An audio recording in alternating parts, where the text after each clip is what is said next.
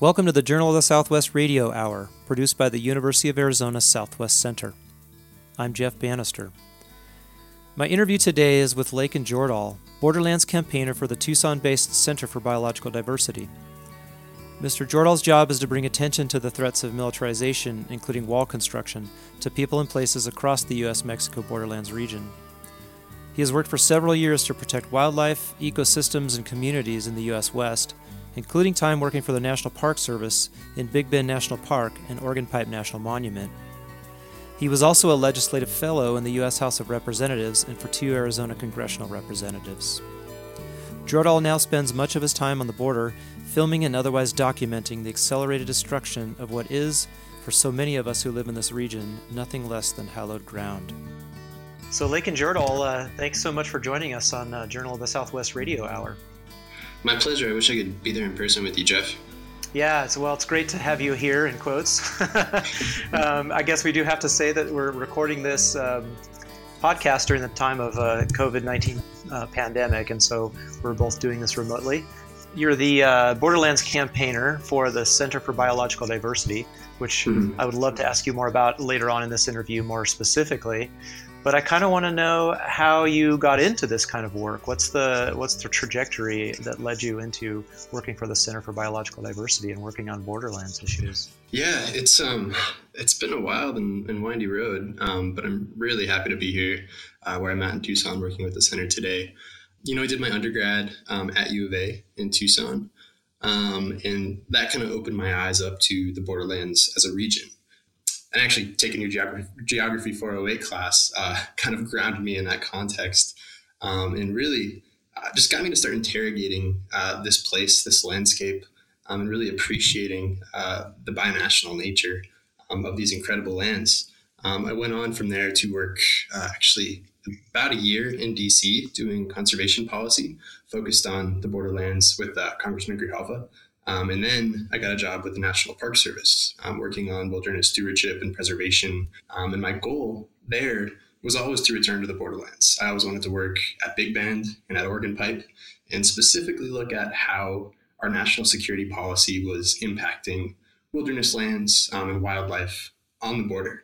I worked at 6 different national parks and monuments and ultimately was able to work seasons both at Big Bend in Texas and at Organ Pipe here in Arizona, and just was blown away by the amount of damage, the amount of devastation we were seeing from border security activity, from Border Patrol vehicles driving in wilderness. I was working at Organ Pipe when Trump was inaugurated, so there was this deep, deep feeling of uncertainty about what would happen there, about how policies would change there. And that was when I really realized I was going to have to leave the Park Service if I really wanted to speak on behalf of these incredible landscapes. And that's when I left and joined the center. The thought of working for the Park Service under the Trump administration, you know, weathering that storm for 4 years was just something I didn't want to do. So I'm really happy to be now at an organization where we can speak honestly about the threats facing our land and advocate for the protection of these places that are just being destroyed right now by the construction of Trump's border wall. Are you still in contact with people at Organ Pipe, another park? What are they saying? What are they thinking? Yeah, so I have a lot of friends that work for the Park Service still throughout the Intermountain region. I have a lot of friends who actually left the agency after the election, who wanted to, do work that meaningfully addressed the threat of climate change, of border militarization. So I have nothing but respect for my colleagues who stayed with the agency. I think the last 4 years have been the hardest 4 years of a lot of their careers. And yeah, of course, we're still in communication. Yeah, so much empathy for the people who do have careers working in conservation for the federal land management agencies that have just seen their priorities completely turned inside out in this last year. Are there people in say, Organ Pipe and Big Bend, within these agencies who dare to speak out against it, or is the discipline pretty heavy? There is a very real threat of significant repercussions for any agency folks who do speak out against specifically the Border Wall Project. This wall, this project is President Trump's number one priority. From day one, this has been his focus, his signature campaign promise. So anybody at the agency speaking out or casting doubt upon a project like this, or talking about all of the incredible wildlife and landscapes and resources that will be destroyed from the project, they are jeopardizing their careers and their positions. So I think, we have to be really careful. And people are very much self-censoring. I stayed on with the Park Service for a few months after he was elected, and I was actually asked to take references to climate change out of some of the reports I was writing. And there was just this sense of almost preemptive self-censorship. People didn't want to be working on controversial issues because they didn't want their funding to be slashed. So I'm really excited for a day when federal land managers and scientists don't have to censor themselves, don't have to live in fear of repercussions. But we are far from that day right now. So clearly there's a lot of self-censoring going on in these agencies because people are forced to protect themselves in their jobs Absolutely. probably in a way the places that they are trying to protect as well, I could imagine. Yeah, I mean, there are people at Oregon Pipe who have dedicated their entire careers to protecting the unique desert landscape there, to protecting the cultural resources, endangered species like the Sonoyta mud turtle and the Quito pupfish. There are people who have spent decades working in that landscape trying to preserve it, and their hearts are cracking wide open right now, watching all of the devastation. Yeah, no kidding. Like so many of us who live in this region and outside of it, of course, too. Mm-hmm. So you, in your course of studies, were you a geography major? I can't remember. Or were you environmental studies? I did the international studies program, so I was able to focus Okay. on conservation, habitat management in Latin America. So you had by working for these different parks, then after you graduated, seems like you had a chance to kind of get an overview of the state of the parks and Mm-hmm. also the nature of the threats, right? Coming from both federal government and Mm-hmm. from other areas, from U.S. politics, probably more broadly. And so, can you say so? Based on what you had learned in school and the things that you were thinking about, what was the contrast, if any, between what you had learned and actually what you saw once you were kind of able to get on the ground and work in these places like Big Bend, for instance, or Oregon Pipe? Yeah, I mean, I think there's no substitute for seeing the place for yourself. We learned so much in school about how interconnected these regions are, these ecosystems, these communities, these economies. But when you actually go take a swim in the Rio Grande River in Santa Elena Canyon in Big Bend, and your body's floating across this invisible line that is the border, which is defined by the deepest channel of the river, there's no substitute for the real thing. And I think nothing I learned in school could have prepared me or anyone else probably for the Trump administration. I Hmm. never thought we would live in an era where, the majority of the science and a lot of the work that we were doing to address climate change, which I consider the biggest existential threat to human and animal life, that's all being censored now. So yeah, it was really interesting to kind of start my career under Obama with the federal government, have this immediate switch of priorities of tone to that of the Trump Pence administration. And when you started at the Park Service, what was your kind of state of mind in terms of your looking at, kind of imagining the arc of your career if you were doing that at the time? Hmm. I kind of saw two possible paths. One was actually being, having a career with the government, with the Park Service, working on wilderness stewardship policy, which I'm still super passionate about. The other possible arc, which I have ended up taking, was kind of using this knowledge and this information that I had learned about how these agencies function, how these agencies craft environmental policy, and working for an environmental organization that is going to actively push the policy in the direction that it needs to go to protect wilderness and protect wildlife. And as soon as Trump came into office, I knew that was the option that I would end up following. Yeah, you got a big push. Fair to say. A tidal wave push, yeah. When did you start working for the Center for Biological Diversity? It's been 2 or 3 years. Yeah, I started with the center on my 26th birthday, September 2017. So coming up on 3 years. Wow, and so you've been with the organization obviously at a crucial moment for what it's doing and focusing on, and an incredible time in Mm-hmm. the world. Tell me a little bit about how you as an organization are approaching the destruction of these environments in preparation for the construction of, or in the construction of the border wall. What's your approach? What can be done? Yeah, so the center, I think first and foremost, we litigate. We file many lawsuits to make sure that the government is following its own laws to protect endangered species, to protect wilderness lands. So we've done a lot of litigation. We filed more than half a dozen lawsuits against Trump's border wall, against different aspects of wall construction. But we do a lot more than that. We also have a large creative media campaign, and that's really what my job is focused on: is speaking out on behalf of these lands, of the wildlife, and just helping convey to people what's at stake.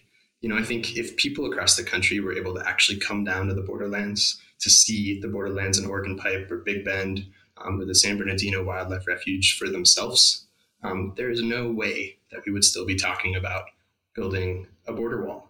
So it's been my mission to help convey to the world what's at stake, to help make people realize that the borderlands are this lush, biologically diverse place full of life, a place worthy of protection, not one that deserves to be destroyed. What do you hope? Yeah, what do you hope that people would see if they were able to see these places? What do you think would change their minds about them? Well, I think the Trump administration has so successfully cast this region as this lifeless, desolate place. And I should note, this has been an effort from the Republican Party and from people who are in favor of authoritarian border security measure, way predating the Trump administration.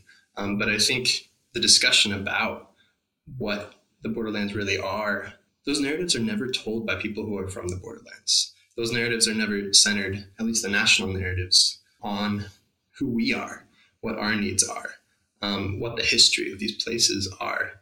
You Google U.S.-Mexico border image search, you're going to see hundreds of pictures of border walls, of border patrol agents, of concertina razor wire strung up through communities. It's my dream that someday you'll make that Google search, and it's going to be of these beautiful, vibrant communities. It's going to be of these incredible landscapes of children playing.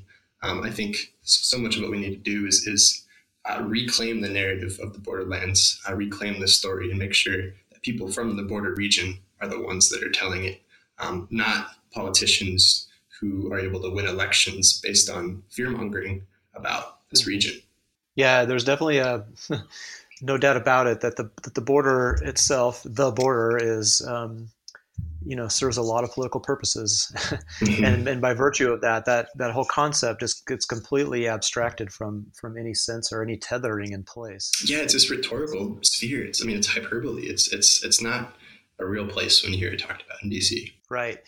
So are you connected then you must be with people in Washington, D.C.? Are you traveling back and forth and talking to people there, or tell me about what your kind of average day is like on this job. There's no normal, and especially now with the pandemic. But we've done numerous trips to Washington, D.C.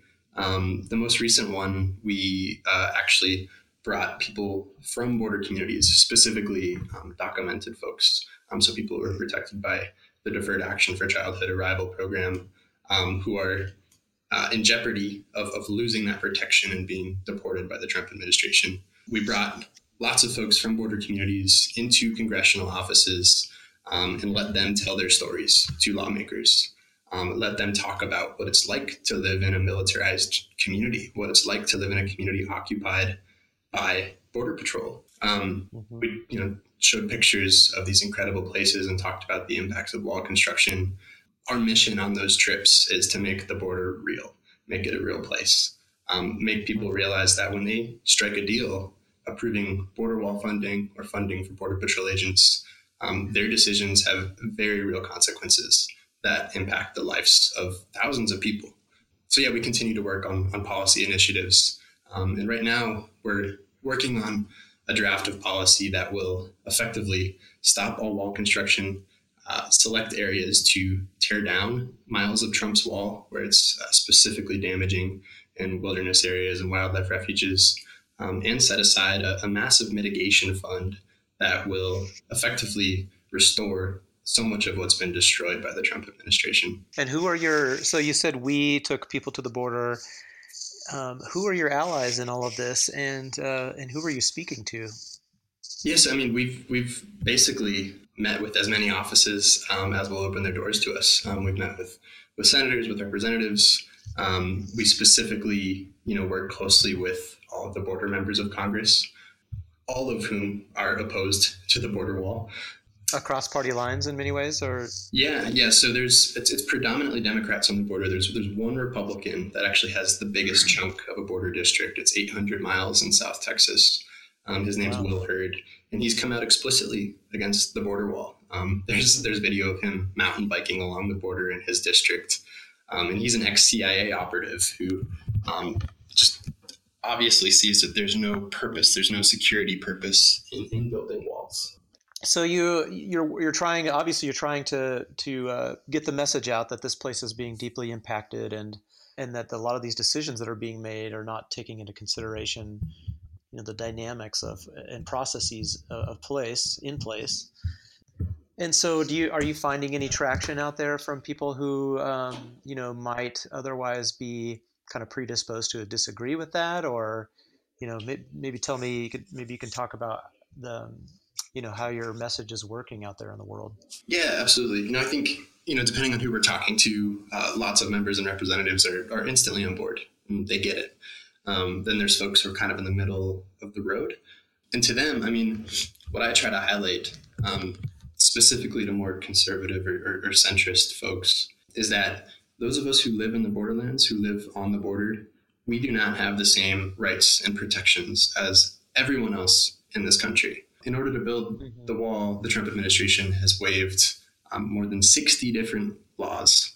This is so they can rush construction. These are laws like the Safe Drinking Water Act, the Clean Air Act, the Endangered Species Act, the Native American Graves Protection and Repatriation Act. People who live along the border are not protected by the same laws that protect every other person living in this country. And I think, you don't have to be radical or a leftist or even against border militarization to realize there's something deeply troubling and unfair about that. These laws were passed to apply to everyone.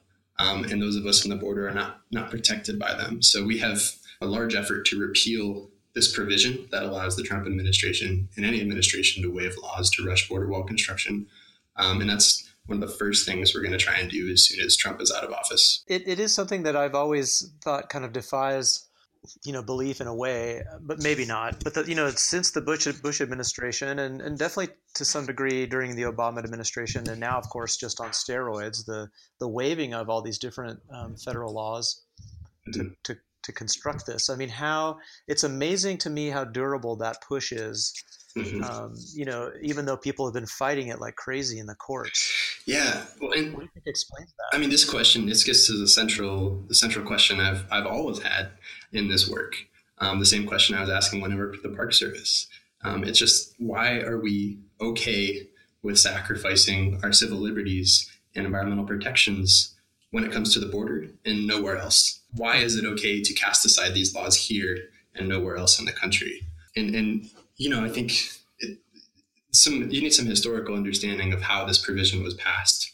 The Real ID Act was passed in 2005. This provision of it specifically was widely considered to be kind of an anti-terror law. It wasn't that long after the Patriot Act. So I think we were willing to give away some of our civil liberties, some of our environmental protections, because the Bush administration was claiming this was absolutely necessary for national security, which now, of course, we know the border wall plays very little role in national security. It's more of an election prop than any sort of security infrastructure. But yeah, I think it's far past time to re-examine why we are okay with that as a concession. Mm-hmm. Right, and I think in many ways the concept more broadly that we can create a kind of a militarized zone that somehow is dissuading people from coming into the United States because of how difficult it is to get in. Mm-hmm. Like, I mean, I think it's pretty obvious that has not been super effective. No. And then again, it's not, you know what I mean? It's not obvious to everyone. There are so many contests over the meaning of what that whole process is. And so I just it's kind of amazing to me to watch as all of these pushes to, you know, to kind of contest all of this in the courts, they seem to just keep continuing on no matter what through that process. You know, it is astonishing to me in some ways. I mean, I know, of course, that politics generally in this country have shifted very far to the right, you know, in a way that makes some of the things that we thought were so horrible 15 years ago look sort of quaint at this point. But you know, but I've also sort of watched with amazement as challenge after challenge like this that makes it to some degree into the court system gets slapped down. That kind of beggars belief in a lot of ways that none of this is, for the most part, been able to, even to me at least from what I can see, slow down at all the government's efforts. What do you think about that? You know, I think it's a fair assessment. All of our litigation related to the border wall, you know, we haven't been able to successfully stop any construction or get an injunction. The injunctions that we have gotten have been quickly overturned. We're currently asking the Supreme Court to hear our case challenging this waiver authority because it's quite clear from the way the law was written that it was never intended to exist in perpetuity. If they do decide that this waiver is allowed to exist in perpetuity, that precedent would just be a horrifying precedent to set for this entire region. You're basically saying, okay, border communities don't ever deserve the same protections as everyone else. So yeah, I think you're right. You know, because of this waiver authority, all of the tools in our toolkit that we would normally use to stop a project like this are unavailable to us. We can't sue over the Endangered Species Act. We can't sue over the Clean Water Act. I mean, Border Patrol has been given a blank check to destroy as much of the borderlands as they want with no legal repercussions because of this waiver. None of this wall construction that's happening now could be happening if the waiver wasn't in place. That's really interesting. So you're, in a way, you kind of lose, but especially around the Endangered Species Act, you lose a primary tool in the toolkit of organizations like the Center for Biodiversity, you know, that are pushing for proper enforcement of that national legislation.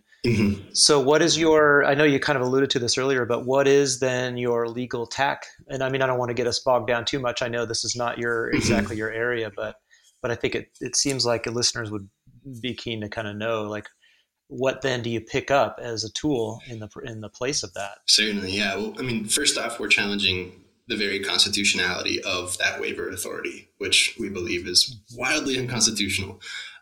Other than that, we're challenging different aspects of construction that aren't subject to the legal waiver. We're continuing to challenge the Department of Homeland Security over their total lack of environmental compliance in their other activities. They haven't done an environmental assessment of their overall actions for 20 years. It's far past time for them to actually assess the impacts of their enforcement actions across the board. There are 20,000 Border Patrol agents that are operating in many cases in wilderness lands and sensitive environmental habitats. They need to actually assess the impacts of their actions. So we do have litigation over that. But, you know, as I mentioned before, so much of our role now is this role of bearing witness to the destruction, is this role of storytelling. You know, I see so much value in this work, even though it can feel really hopeless right now. The more that we get these stories out there, the more that we change the national narrative about the borderlands, the easier it will be to stop all wall construction as soon as Trump's out of office. The easier it will be to justify tearing down miles of wall that were built in wilderness areas and wildlife refuges. So we're in it for the long game. And while we're still fighting in the courts, we're also doing this big public awareness campaign that I think is so important right now.